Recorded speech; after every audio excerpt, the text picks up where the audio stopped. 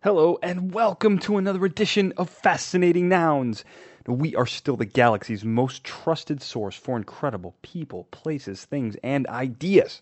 Together, we arrive at this curious nexus point, and we explore the strange, unusual, offbeat, bizarre, intriguing, interesting, invigorating, quirky, quaint, quizzical, weird, wild, wacky, the fun, the frivolous, and the fringe, and all the spaces in between. I am your host, Daniel J. Glenn. On the show tonight is bowling phenom Jason Belmonte. Now, he is annihilating everyone on the Pro Bowling Tour. He's #1 in the world, and he's doing it, you've probably heard this part before, with two hands. I bet you didn't know you can bowl with two hands, because before I saw Jason, I didn't know you could either, to be perfectly honest with you. But he does, and he annihilates pins. I have no idea how many pins they go through in a Jason Belmonte match, but it's a lot. That's all I'm going to say. Before we get to Jason, let's do a little bit of business. You can follow the show, fascinatingnouns.com. If you want to check it out, back episodes, new episodes, sign up for the newsletter, be caught up to date. You can check out my Twitter handle, at Daniel J. Glenn. You can look at Facebook, facebook.com/fascinatingnouns. And you can catch up on everything that I'm doing. I got some upcoming episodes that are just going to be incredible, and I've done a whole bunch that I think you'll love, so check it out there. Now, if you love the show, but do not want to go to the website, you're in luck. I got a plan of action for you as well. You can find me in two places. You can iTunes, obviously, Fascinating Nouns. You can subscribe there, never miss an episode. If you want to avoid Apple products entirely, you can go to Stitcher.com or download the Stitcher app, and you can catch up with Fascinating Nouns there as well. Now, on to Jason Belmonte. Jason Belmonte, the one and only greatest bowler on planet Earth. Thanks for being here, buddy. Cheers, mate. What an intro. Thank you very much. You got it, man. So I detect a little bit of an accent. Is that that's not a weird American accent, is it? No, I'm not from the south of the USA. I'm from Australia, down under. Hey-o. Well, let's talk about Australia, man, because I actually am fascinated with the culture that's there. And I don't know if your deadly personality on the lanes is because of the fact that you grew up in arguably the most dangerous place on the planet. But tell me a little bit about Australia, because you still live there, right? You don't live in the States. You live in Australia. No, I still live in the town that I was born. It's a small country town called Orange in New South Wales. Yeah. It's a beautiful little town. Australia's a beautiful spot. Australia gets such a bad rap, Daniel. Why? Everyone around the world thinks you come to Australia and you're lucky to survive it if you get out alive. But I can assure you, okay, in the 32 years that I've been alive, I've come across a few animals that could hurt me, but we get taught how to handle them, and we get taught how to protect ourselves, and we just stay away from them. That's what we do. Well, what's the average life expectancy in Australia? Is it lower than anywhere else?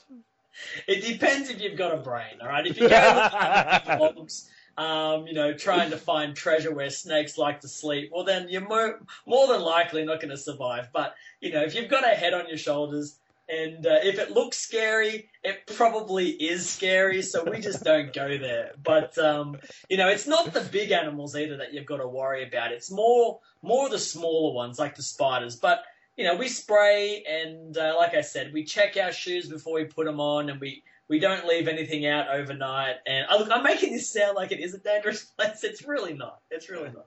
Well, so hold on a second here. You're talking about spiders. Let's get into spiders, Jason. Can I call you Belmo? What do you prefer? You can call me whatever you want. Belmo's fine. I'm gonna call you Belmo. I like it. So spiders. I've seen video and pictures of the huntsman spider. Now, this is a spider that's arguably the size of a human head, and this is what you guys have as your regular house spider. What happens there? Do you guys just set up a room for it? Do you have a guest house? How does this work? The huntsman is not a bad spider. It's a big, hairy spider. It looks bad, but all it does is it jumps. It doesn't. I mean, if it bites you, it hasn't got poison, so it might give you a bit of a sting, but you're not going to have to rush yourself to the hospital or anything. It's like I said, it's the little spiders you got to worry about, like the redback spider in particular is a really nasty one, and if you get bit by one of those, yeah, sure, you've got to, race yourself to the hospital to get the antivenom. But the huntsman, it's scary. But I know a lot of people who play with huntsmans because, they can't really sting you too badly. So, and they're huge. They are big spiders. So, they do freak a lot of people out, but they're harmless. But did you say they jump? They do jump. Yeah, they jump quite high. Actually, my family grew up, or I grew up, on my family's orchards, apple orchards. So you get a lot of tree jumping spiders, and they used to freak you out as a kid when you're playing in the orchards and this spider just jumps out in front of you. That used to freak you out. But once you realize what it was, you're like, oh, I'll leave you alone and I'll continue to do my thing. All right. One other question about spiders. Now, we spoke another time, and you told me this great story about how you basically discovered the Jason Belmonte.Â spider. It was an undiscovered spider, previously undiscovered spider that almost took your life. Tell me about it. Yeah, well, it was actually a pretty scary time. I flew in from overseas from competing, and I was driving home. It was late in the night, like 2 a.m, and I live about 4 hours from Sydney's airport. So, I'm driving along, and I felt this thing on my hand. I thought it was a moth, so I wound down my window, and I flicked my hand out the window thinking, well, the moth will be gone. And when I brought my hand back in, I felt it still move, and it shocked me because I could feel it. Now I knew it wasn't a moth. Now I knew it was a spider, and it bit me. So I pulled over, and I had a Coke bottle, a glass Coke bottle in the car, and I had to capture this thing. So one of the things that you try to do is if you get bitten by anything, if it's possible and safe, to take a picture of it or even capture it if you're lucky enough. You can take that to a hospital and they can, see what kind of spider it is, or even yourself, if you're familiar with them, you can kind of see what they are and go, okay, that's what it was. I'll tell the doctor, that's the kind of spider. So, I pulled over to the side of the road, turned all my lights on. I'm looking for this thing, and all of a sudden I see the angriest spider I've ever seen. It was on its back legs. It wanted nothing to do with me. It didn't want me to touch him. It didn't want me. And I'm like, well, you look pretty bad, so I better capture you. So I chuck him in this Coke bottle. I take him to the nearest hospital. Meanwhile, I'm checking my hand every 5 seconds to make sure it's still there. And I get to the hospital, show the doctor the spider. They do some tests. They come back to me and they say, look, we don't have this spider on record. We don't know what it is. So we don't know if it's venomous, if it's not venom, and we certainly don't want to give you the wrong anti-venom. So it's probably best just to drive home. And I was about still 3 hours away from home. Yeah. And the doctor says, just check your hand every now and then and make sure it hasn't gone black or hasn't grown in size. So yeah, I was flicking the light on every 15 minutes, making sure that So I ended up keeping him for a few days in the Coke bottle because I'm like, well, if something does happen to my hand, it's like a slow killing venom. I want to make sure I've still got this fella. So I was trying to feed him dead flies and he didn't like it and ended up dying. I felt bad, but I survived. The spider didn't. So 1 to the humans, none to the spider. Well, hold on a second. So this spider, no one knew about it. I mean, you didn't want to take it to a science place and have this thing named after you or anything?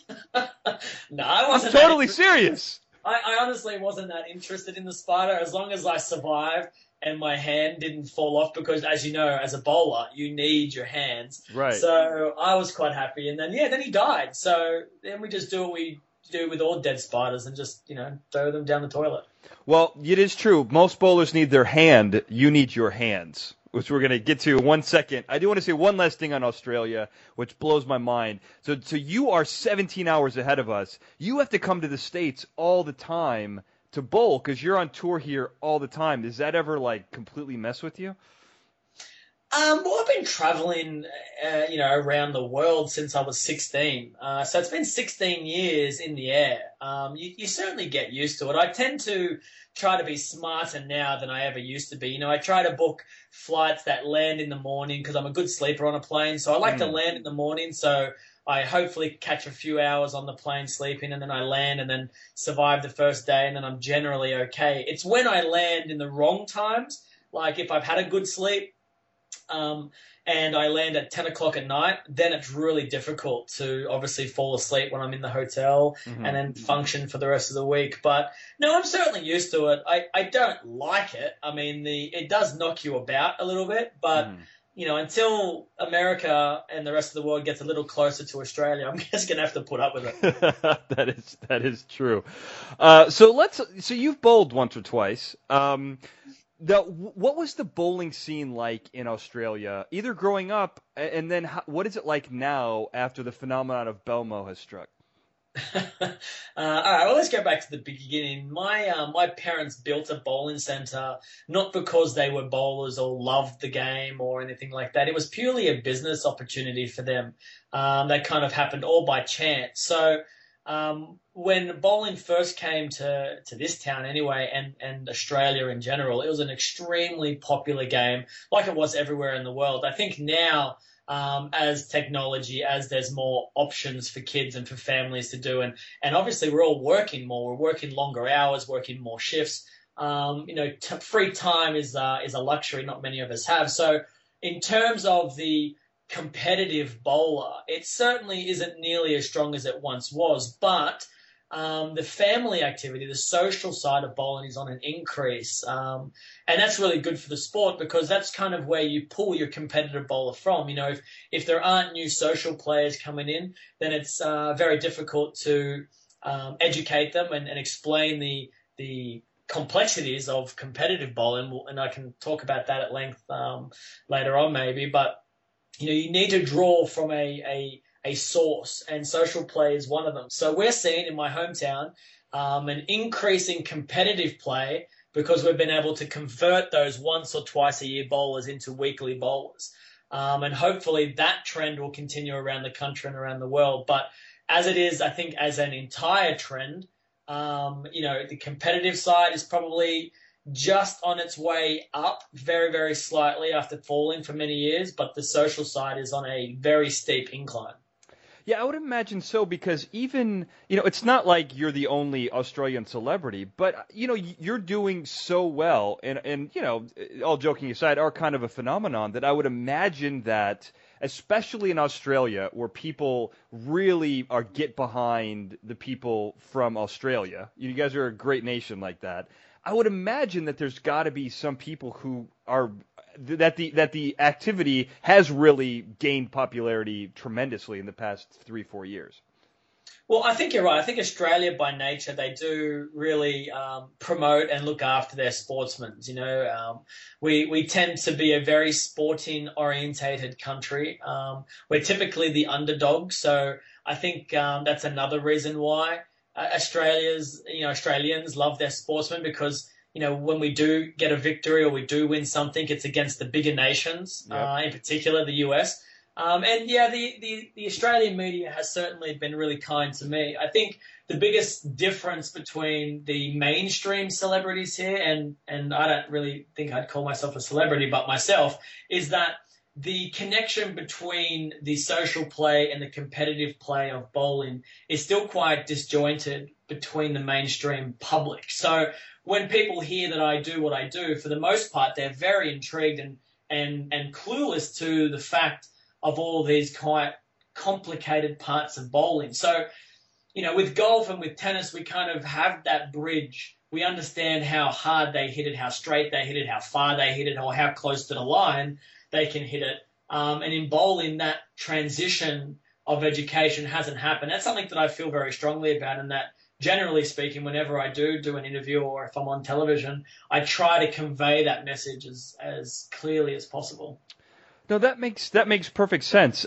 So I don't know if you remember the poker boom that happened recently, but there was an Australian guy. His name's Joe Hasham, and he was number one poker player in the world. You're number one bowling player in the world. Is there a number one in the world from Australia fan club that most people don't know about? I don't know, but I do have a Joe Hasham story because really awesome. Yeah, I do. A lot of people think because we are a relatively small country in terms of the world. I get asked a lot of these silly questions. In particular, like I travelled to Australia 15 years ago, and I met this guy, Steve from Melbourne. Do you know Steve from Melbourne? And I get these questions, and obviously when Joe won the World Series of Poker, it was a question that I got asked quite a lot if I knew Joe. And I kept saying, no, I've never met the guy, met the guy. Until one day I was bowling in Vegas, and he was at the Rio, and we were eating dinner I was eating my dinner with my friends, and Joe sat at the table right next to me. And I turned around, looked at him, nodded my head, said g'day. He said g'day back. And from this day forth, I now say, I know Joe Hashem. And that's as far as the story went. That's it? I thought it was, at least now when I get asked that question, I've got a Joe story. That's pretty. So no club, though. No club. No, okay. we form a club, and I don't know of any clubs out there. You should start one. I think you're the right guy for that. So this bowling alley that was started, so your dad did it for strictly financial reasons. He wasn't aiming to create a prodigy. I mean, because even if he did it for business reasons, if he invested in you financially, you're kind of paying off for him as an investment. You know what I mean? I think Mum and Dad, they had no, I guess, aspirations for me to be a professional bowler or anything like that. For them, they just wanted to make sure that I was out of their hair while they were working. And bowling was a great activity for me because that's all I ever wanted to do. Is if I wasn't at home, I was at the bowling center, and I'd just beg them to bowl, and I would bowl literally all day long. And when customers needed my lane, I used to chuck tantrums because I'm like, hey, this is my place, this is my lane. So, I think as I was getting better and better, we live in a small country town in Australia, and the Pro Tour in the US just seemed like such a distant idea.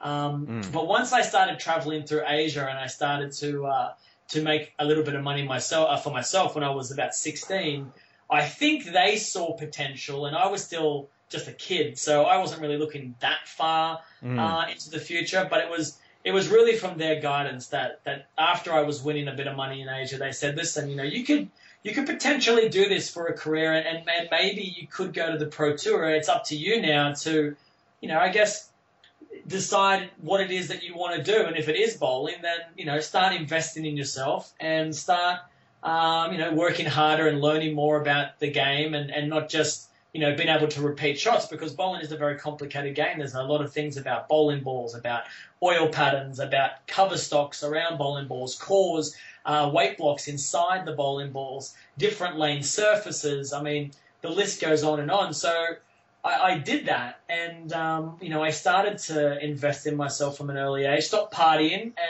and I became, really good at bowling. Well, and you do something where, we've kind of buried the lead here, because one of the things you're known for is bowling with two hands, which kind of makes the story you just told about the spider really scary in a way, because that could have been very dangerous. And just a side note, are your hands insured with Lloyd's of London, or have you not gone that far? Because you first, I'll comment on the insurance. No, I haven't insured my hands, but it's probably not a bad idea. Like those river dance guys who insured their legs. Maybe it's probably something I should look into. But no, that's right. I bowl with two hands. And the best way to describe it without actually physically watching it live or on YouTube is if you can imagine a rugby pass where a player passes one ball to another, that kind of spiral torpedo. But unlike your American football, it's thrown, kind of underarmed rather than, over the shoulder. So that's how I do what I do. And it all started because my parents built that bowling center when I was only 3 weeks old. So as I was growing up, and I rolled my first balls on my own at the age of 18 months, and the bowling balls we had was way too heavy for me. So I couldn't use a traditional one-handed technique. I developed this kind of two-handed roll. And one of the things that it did for me that no one else in my town could do was curve the ball so much. The technique allows me to create many more revolutions than a traditional player. So I was curving the ball more than all my friends, and ultimately, I thought that was cool. So I never stopped. And for all the people that tried to convert me as a young fella, I'm really glad I was stubborn. and just did, I just did what I did. So that raises a good question. Before we get into why bowling with two hands is better, which no one knew until you came along, we're going to touch on that in a second. How come you weren't converted? Because I imagine that there were so many people who wanted to teach you the fundamentals, especially as you got better. I imagine people wanted you to bowl, the quote-unquote correct way.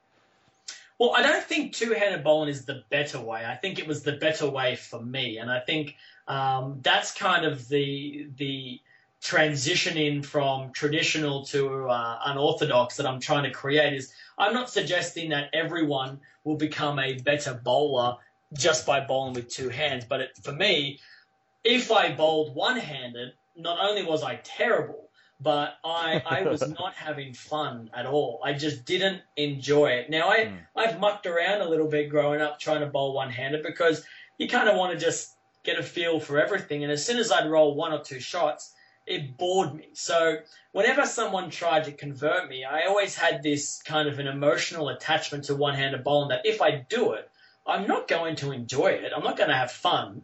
And I'm more than likely not going to want to bowl. So I told mum and dad I don't want to listen to these people, and they said you don't listen to us either, so you might as well keep that trend happening.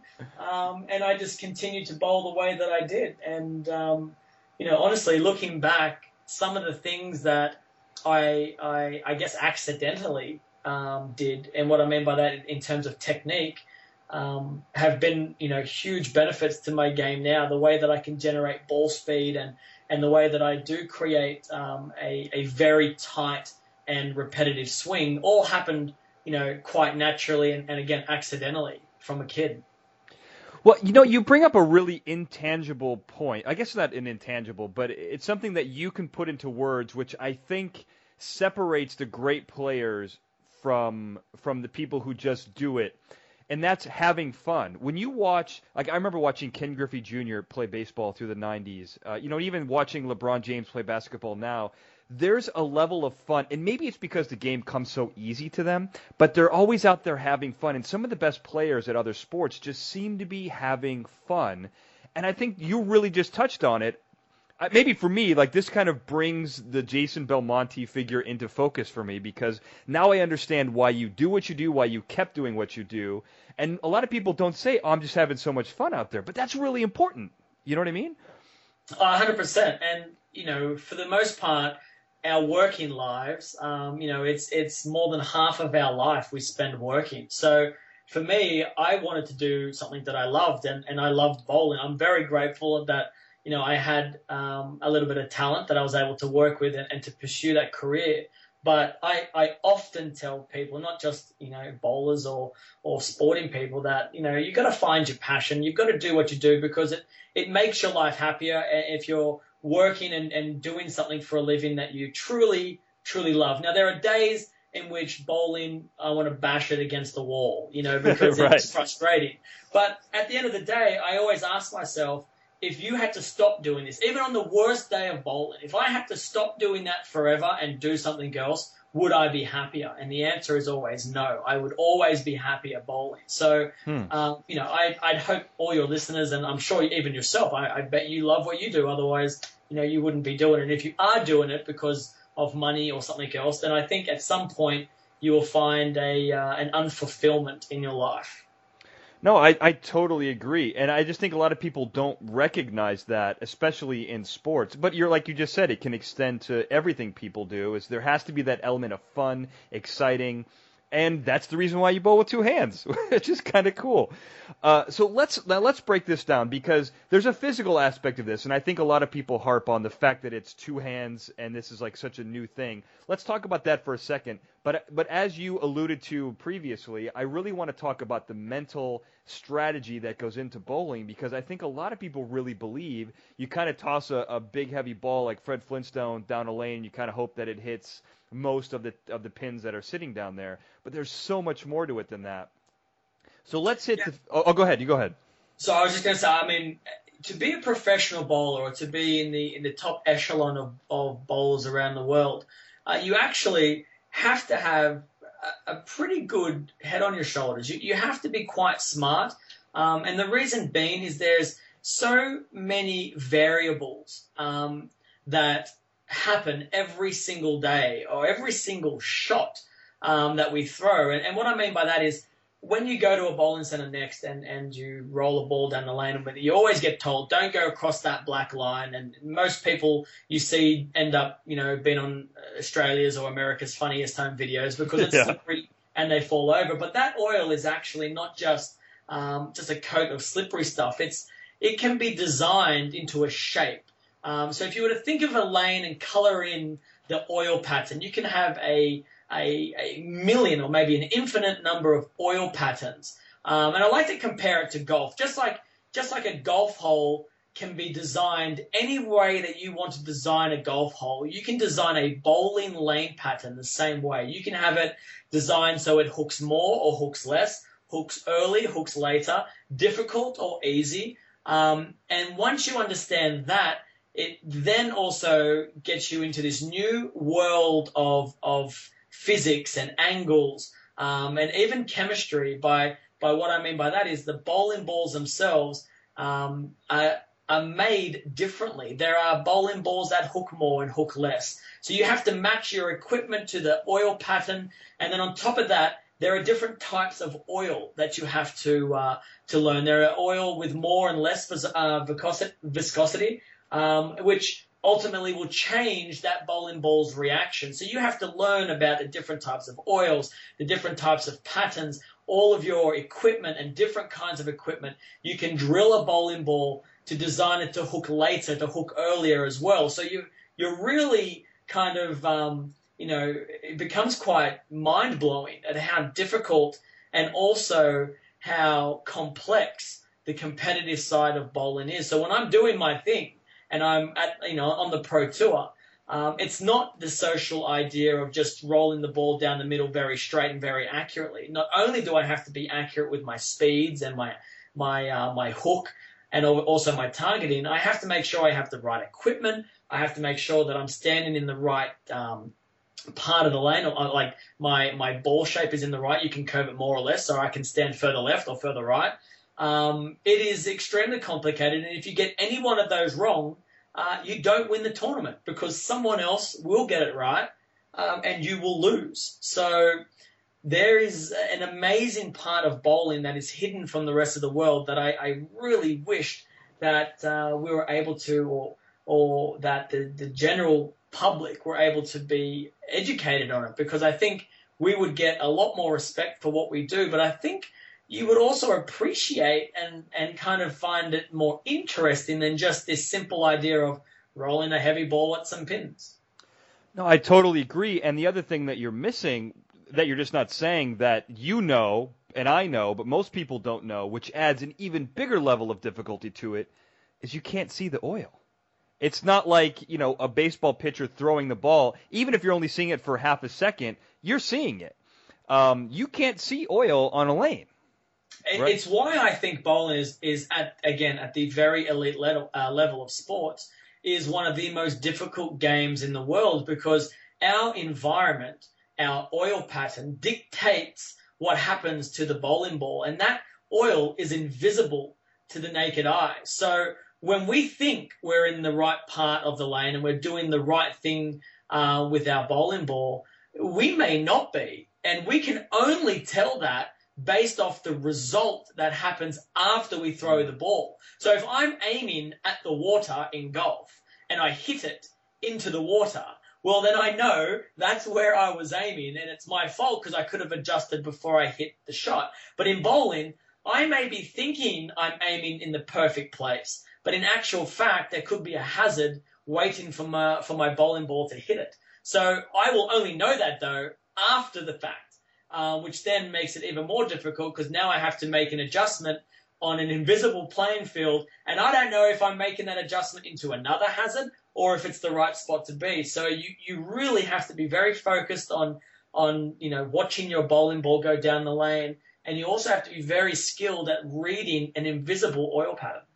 Well, and the other thing, I know we're making this sound like it's an impossible sport for everyone, but, and we're going to get to more of this later on, that every time you throw the ball, especially you, I'm pointing right at you, Belmo, when you throw the ball down, your ball is actually picking up that oil. And so every single time a ball is thrown, the oil pattern this invisible oil pattern is changing. So when you throw a shot, the way that the Pro Bowling Tour works is you'll bowl 2 times, the other person will bowl twice, back and forth, back and forth. So you throw your second shot, think you're adjusted, but the other guy is going to be throwing into that oil pattern, and he may adjust it before you throw your third shot. It's crazy.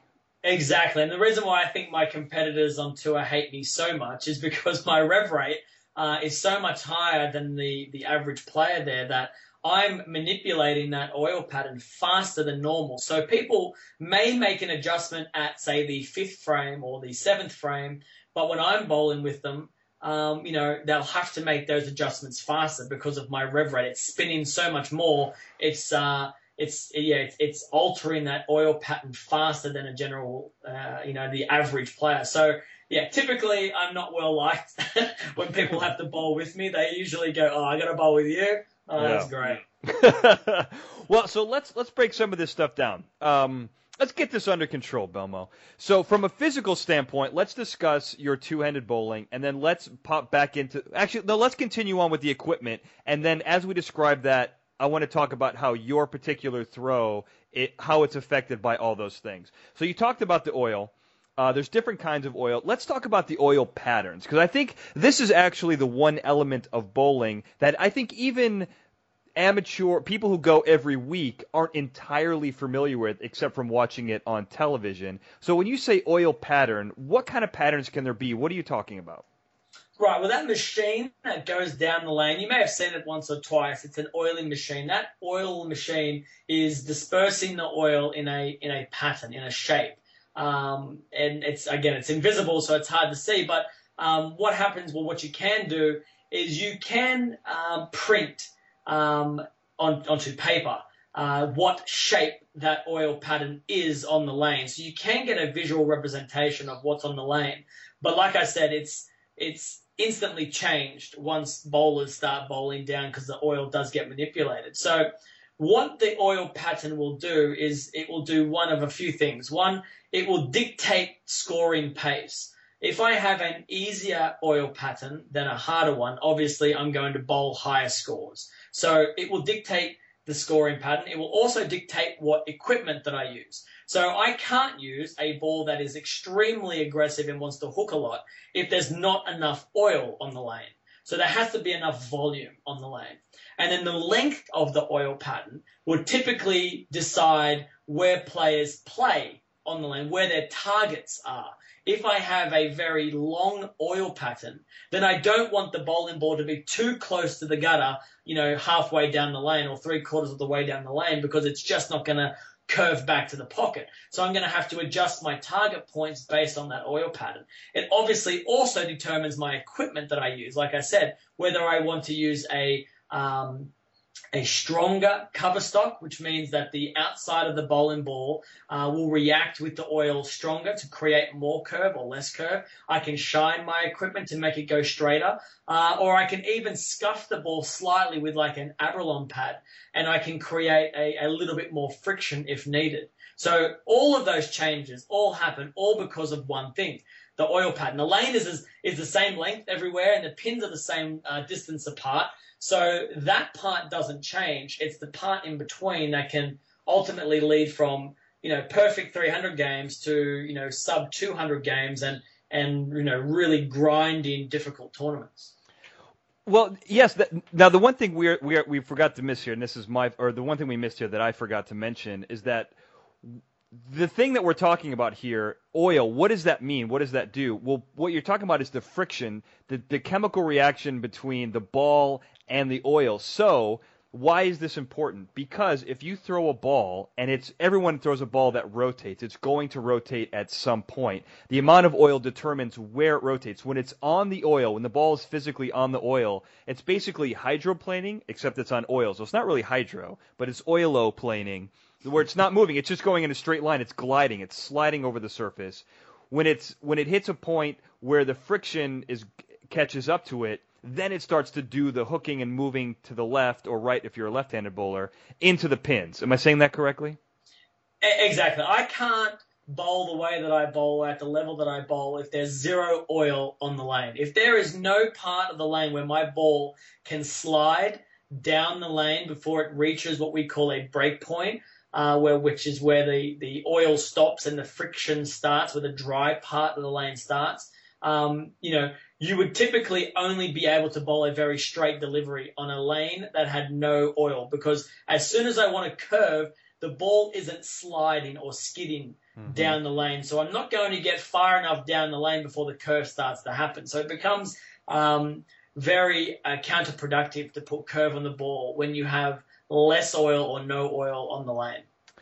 That's very true. And now let's talk about your particular bowling style as it relates to the oil pattern. So your two-handed style allows you to do two things. And correct me if I'm wrong at any point here. With two hands, you get to, with your style, are able to throw it harder because you're essentially throwing it with two hands, and spin it with two hands, so you get a faster speed down lane, more revolutions on the ball, which equates to, and I don't know the physics here, but it equates to more power. So when you hit the pins, they move around a lot. So even if you were to throw an off shot, what you do is it's kind of forgiving, where even if you're off a little bit, because there's so much stuff going on, pin action is what they call it. That's what the professionals call it, Belmo. When pin action happens and these things are bouncing around all over, more pins get knocked down, which means you leave less pins up. So is that correct? Am I saying that correctly? It's one of the big advantages that I have. And the way that we would describe it is we would basically say that my pocket is larger to get a strike than a traditional player. So that is certainly one of the advantages. One of the disadvantages of bowling the way that I do is because my rev rate is so high that everything is exaggerated. So if I miss a little bit left or a little bit right of target with my ball speed and my revolutions, then it can become quite erratic. And think of like a long drive contest golfer, the guy who can hit it, half a mile down the fairway. Well, if he's just a little bit off with his direction, it gets exaggerated at the end of the fairway. So if he's not dead straight or close to it, then that ball is going to be, for sure in the trees and maybe out of bounds. And the same thing with bowling is with my rev rate, with my ball speed, that on a very difficult oil pattern, if I'm not absolutely perfect, then my room for errors is much wider. So whilst if I'm close to the pocket, I get those off hits, I have to get there. If I'm not there, then I leave the weirdest kinds of splits that most traditional players just, they look at it and go, did you do that, or did the machine just accidentally lay the wrong amount of pins? Well, so let's talk about splits since you mentioned it. So a split is basically when two pins are left without a pin in between them, and they're very difficult shots. The most famous is a 7-10, where you have one on the far left side, one on the far right side. Now, with your style of bowl, is it easier or harder to pick up those types of splits? Well, I can't compare if it's easier or harder because I don't bowl one-handed, but I would say that the concept is the same. I mean, in order to make a split, and let's just take two pins, for example, that are, one's on the left side, one's on the right side. If I have to slide that pin across, whether I'm bowling one-handed or two-handed, the point in which the bowling ball hits one of those pins has to be the same. Mm-hmm. So even if I'm, just because I bowl two-handed, it doesn't mean I can hit anywhere on that pin, and now the pin will, defy gravity and the laws of physics and just bounce around and knock over that other pin. I still have to hit it on the correct side at the right angle to kind of throw it across the lane to spare it, and that would be the same for a one-handed player. I would think that the advantage that I might have is if there is a particular split that requires someone to curve the ball to make that happen, it would probably be a little easier for me to create that curve because it's naturally easier to create that curve. So I think, when it comes to splits, if you see anyone make a split, it's pure skill. They aimed, they hit the right side of the pin, and they did their job. It has nothing to do with the style. Well, you do have to forgive me a little bit, Jason, because You're so good at bowling that I sometimes forget that you are still a slave to the laws of physics. So I apologize. I'm working on it, all right? I'm working. All right. Now, when you talk about the oil pattern, and we talk about bowlers going over it, and it's changing every time. With your rev rate, it's almost like a sponge, and it just sucks up that oil wherever the ball is traveling. When we talk about the professional circuit, when it comes down to the finals, the stuff you see on TV, the top 5 bowlers for that particular tournament, maybe I don't know if people know this or not, but you guys have bowled tons of games to come up to that point. You're working on averages, pin count, all the stuff. You guys have maintained a level of excellence over the course of a couple days. And I bring this up to say, all day for 2 or 3 days, you're bowling on the same oil pattern. How does that work? If the oil pattern changes so much, when does the oil get laid down? Does it ever get refreshed? And are you ever annoyed at where you're bowling throughout the day because you're just not making your shots? It's a really good question, and again, yeah, most people see bowling on TV as the step ladder final, the final couple of games for the competitors that have made the TV show to win the title. But it is, in fact, for every tournament that we play, there is a qualifying stage and a finals rounds in which you have to compete through. Now, some tournaments like the US Open, the Tournament of Champions, the World Championship, pretty much all of our majors. We compete for an entire week beforehand, and there's multiple squads of bowlers, and in some cases the oil pattern is laid just once in the day. Sometimes it's refreshed for every squad, so it varies depending on the tournament, and I guess the tournament director's rulings for that particular event. But it's so hard to explain to somebody when they watch a player bowl a poor game on television. And they immediately, kind of single that game out as to say, well, that guy is no good. When, you would very rarely do that to a golfer. I mean, if a golfer had one bad hole, you would never think, oh, this guy can't play golf. He's terrible. I can beat this guy. When, because there's an element of understanding that, well, golfers played over, 3 days of qualifying rounds and final rounds. So in bowling, we play for 5 days, 6 days, and we can bowl anywhere between 4 to 7 hours a day. To get to those finals. So anyone that you see bowling on television has an incredible amount of skill, an incredible amount of stamina and mental strength to survive these tournaments for that long. And, they're bowling against anywhere between 100 and 400 competitors. So, there's a big pool of bowlers that you're bowling against as well. So it's incredibly difficult. So when you do see those guys on TV, cut them a little slack if they haven't performed under the lights, the TV, and the pressure, because they were able to do it for an entire week. And it makes bowling one of the most difficult sports, again, because imagine, repeating something that many hours a day for that long, and all of it will come down to one game, and in some cases, one shot. So it is extremely difficult to, I guess, express that understanding if you haven't, walked in the bowler's shoes. But I hope I've been able to give a clear understanding that, it isn't just, hey, it's Sunday, it's time to watch bowling. These guys are just bowling a couple of games. That's the end of it. We are exhausted before we even start bowling on TV. Yeah, but let me play devil's advocate here for you, Belmo. When you look at other sports and you talk about Sunday, let's take American football, for example. Those people practice all week as well. They can catch the passes. They can run the routes and whatever. If you are a champion, that is performing under pressure exactly when you are supposed to. So I happen to be a believer that there are 2 different types of bowlers. And there's a guy, Chris Barnes is a particular guy who is considered one of the best bowlers off TV, doesn't have the best record on TV, but most people would consider him to be one of the greatest bowlers around. I happen to believe that the champions, the true clutch players, are the ones who can perform under those conditions.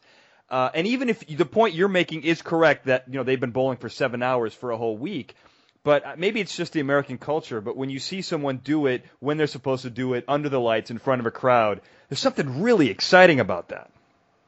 Oh, there's no question about that. I certainly am not suggesting that, we aren't required to perform under pressure or we can, as a bowler, it's unfair to put us into that position. We thrive on that position. I mean, I love feeling that pressure.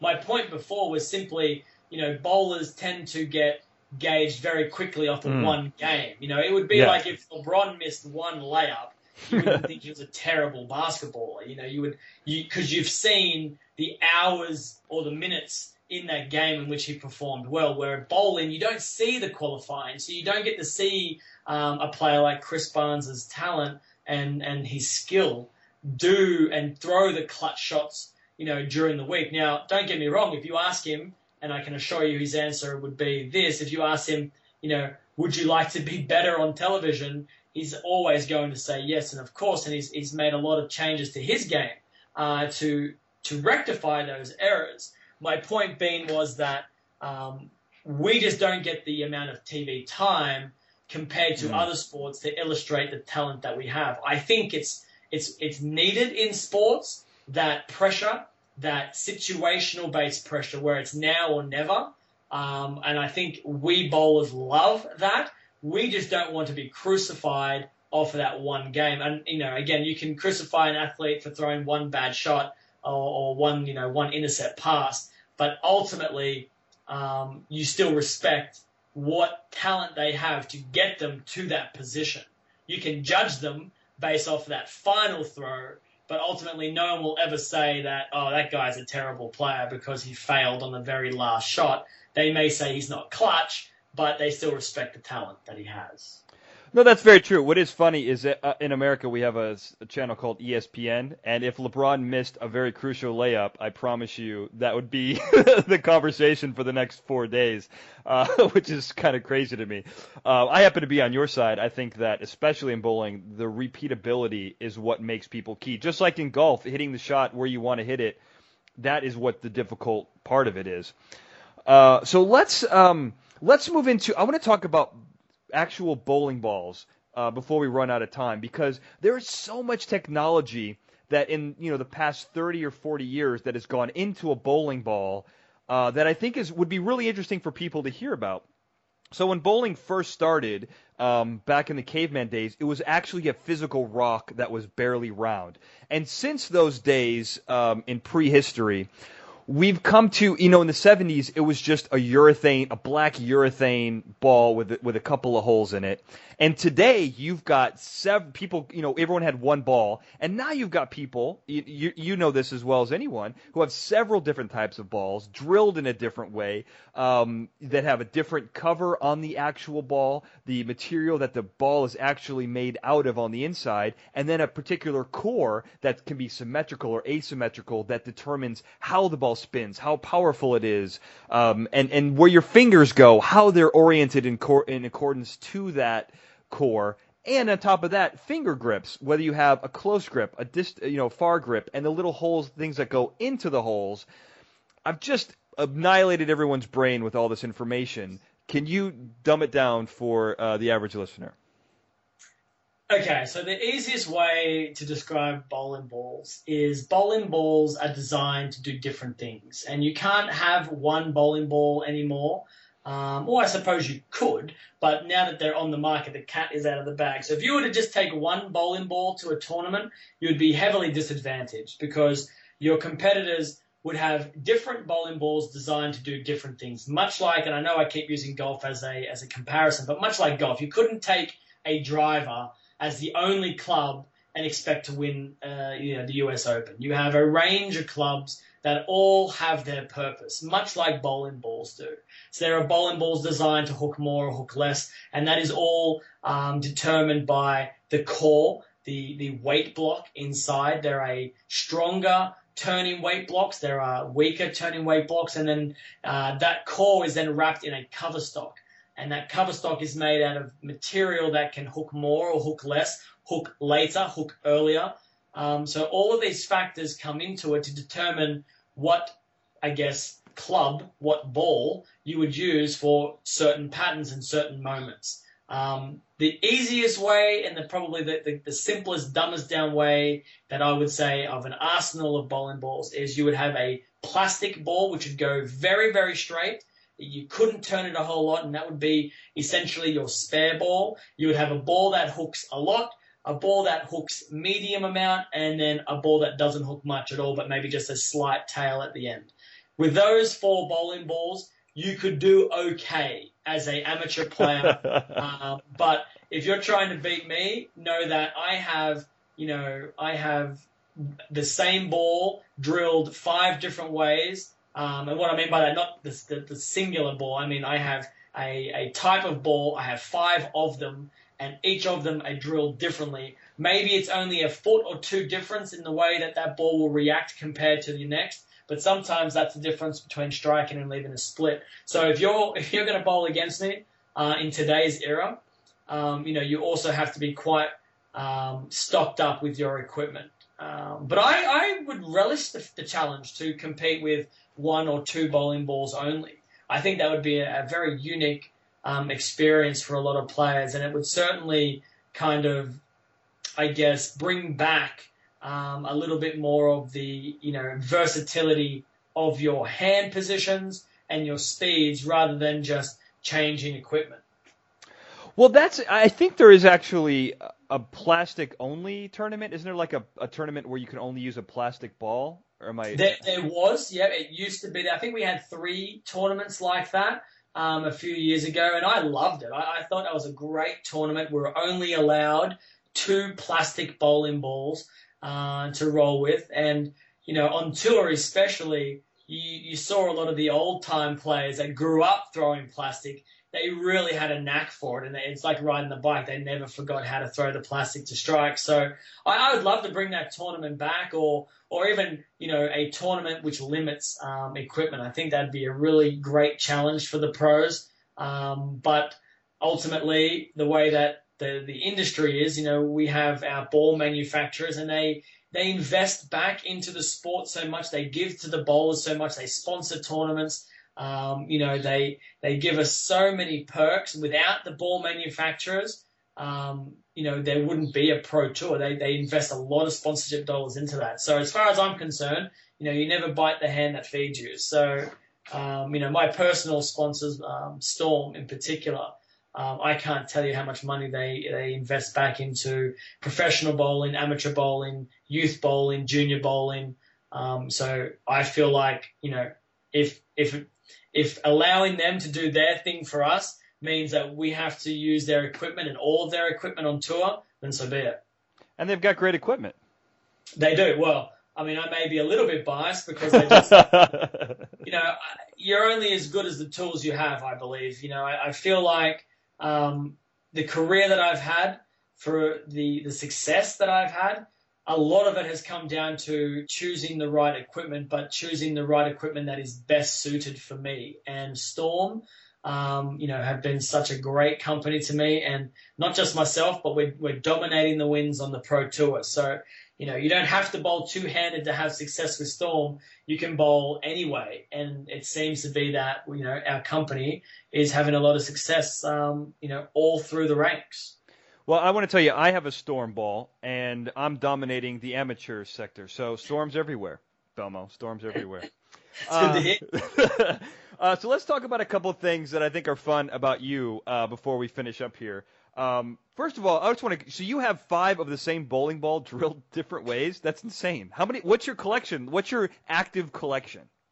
Let's see. Well, I don't bring them all home. The weight restrictions on the airlines will probably prevent me from bringing too many home. But, I've been known to have up to, 20 or 30 bowling balls on the, in my paddock area that, I would call my own. And, when we're talking about the top echelon of sports, you need whatever little edge you can get against your competitors. It's like the footballer that can run that 0.0 of a second faster than the next guy. Is it that much difference? Not to us, but to them. It's the difference between a touchdown and getting, tackled. So the same things happen with us. We need a lot of variables to kind of fall into place for us to win. And one of them is equipment. So you want to give yourself the best possible chance to win. And if that means I've got to drill the same ball 5 different ways, then, that's what I've got to do. But yeah, I don't like carrying all of my bowling balls around, so I tend to try to limit the amount of bowling balls that I bring on tour, just for the simple fact that, carrying 15-pound bowling balls around and you've got 20 of them, it takes a while and it's quite annoying. Well, and also it's on Storm's dime, right? So like if they'll just keep sending you balls, you just keep getting them drilled. Am I right? I haven't really looked at it like that, but I suppose you're right. I mean, you're going to give them to me for free. I might as well just drill another one. Yeah, you just mention them on a podcast and send me a ball. It's fine. So now let me mention, I think this may be the one thing that single-handedly gives you the biggest advantage. Correct me if I'm wrong, Belmo. But you are known for the man who has the facial fescue. It's a very unique look of yours. Is this going away anytime soon, or is this here to stay? And what is it? Facial fescue. The term was coined by Randy Peterson, who is a ESPN color commentator for the PBA. And I think he makes a point now to say it on every show that I'm on. He does. It's a little bit of the scruffy beard. I mean, honestly, it started about 6 or 7 years ago, and I just woke up and said, I'm not shaving today. This is annoying. It grows back so quick. I'm shaving every day. I think I can keep this look and just maintain it to some degree. So out of pure laziness, I decided to not shave, and ultimately, my wife and my friends kept saying, actually, it kind of suits you. And the odd occasions that I have shaved in between, I look ridiculous. So I don't see the beard going away anytime soon. And I think if I was to shave, every single day, not only would I be annoyed about shaving, but I think, one of those, recognizable facial features of mine, the facial fescue, would be gone, and I'd be terribly sad. And Randy wouldn't know what to say. No, Randy, you'd have to make up some other coin a new term for my, baby face. So, Randy, I hope you're listening, because I want to ask you another question, Jason. Would you be willing to put up the facial fescue up for charity if something would you be willing to do that? Oh, 100%. I've shaved before. I mean, the last Tournament of Champions that I won was sponsored by Barbasol. And I told the representative that if I was to win this tournament, that I would use Barbasol and shave. And it's exactly what I did. I went home, shaved, thanked Barbasol for their sponsorship, and I had a shave. And for sure. I mean, it grows back literally, Daniel. I could shave now, and by the time we finish talking, there'd be a beard. So, it's not like it's gone for 6 months. I'd be, miserable for 6 months. I'd be miserable for 7 hours, and then I'd be all right. So you've got the advantage. You're kind of like Teen Wolf, where like you grow this beard and you're all of a sudden an amazing athlete. That's pretty funny. Thank you. Thank you. So last question here, and it's kind of ironic that you're talking about you grew the facial fescue out of laziness, because I would say that I would argue that you are anything but lazy. You were since Rookie of the Year in 2008. You have 3 consecutive USBC Masters, which is a major tournament. You have 2 consecutive Player of the Year tournament. You've got last year the Tournament of Champions winner. You have 104,000 points towards the 2015 Player of the Year. You are the best bowler today. What is it like to be the greatest in the world at something? I don't know I honestly don't know how to answer that. I can tell you what I think. I guess my drive is. I mean, for me, I don't want to be a flash in the pan, or I don't want to be a guy who was once, just one time or at some point was okay. I want to leave a legacy behind. So, that's been a dream of mine for a very long time, that when I do what I do, I don't want to be just good. I want to be great. So I do have a very strong work ethic, maybe not shaving ethic, but work. Yeah. So I practice a lot. I'm learning all the time. I'm constantly trying to better myself. And even after I win a major championship, I'm working on my swing, or I'm working on my footwork, because you can always get better. And ultimately, you're always chasing the guy at the top. And if you're complacent, then someone's going to knock you off that top, off the top of that mountain. So I keep pushing the bar up for myself to keep reaching higher. And if I do that, then it's going to be even harder for the guys who right now are a little bit, who are trying to reach me and knock me off that mountain. It's going to be even harder for them if I keep pushing myself. So, if someone has knocked me off the top of that mountain, then, I can go up to them, shake their hand and say, well done, you deserve it because, I've been pushing myself, I've been pushing you and you're able to beat me. And I would never forgive myself if I just kicked back, watched TV every day and just kind of went through life very blasé while I'm at the top because, I do not want to give my competitors any more chances to beat me than they already have. No, that's fair. I do want to say something corny in closing here, Jason. I hope people listening to this understand how difficult bowling is now. And I think much like Michael Jordan, much like Tiger Woods, I think people watching bowling right now are watching something really special. Not because you're a two-handed bowler, which just adds the flash and flair, the swagger that you need to draw attention.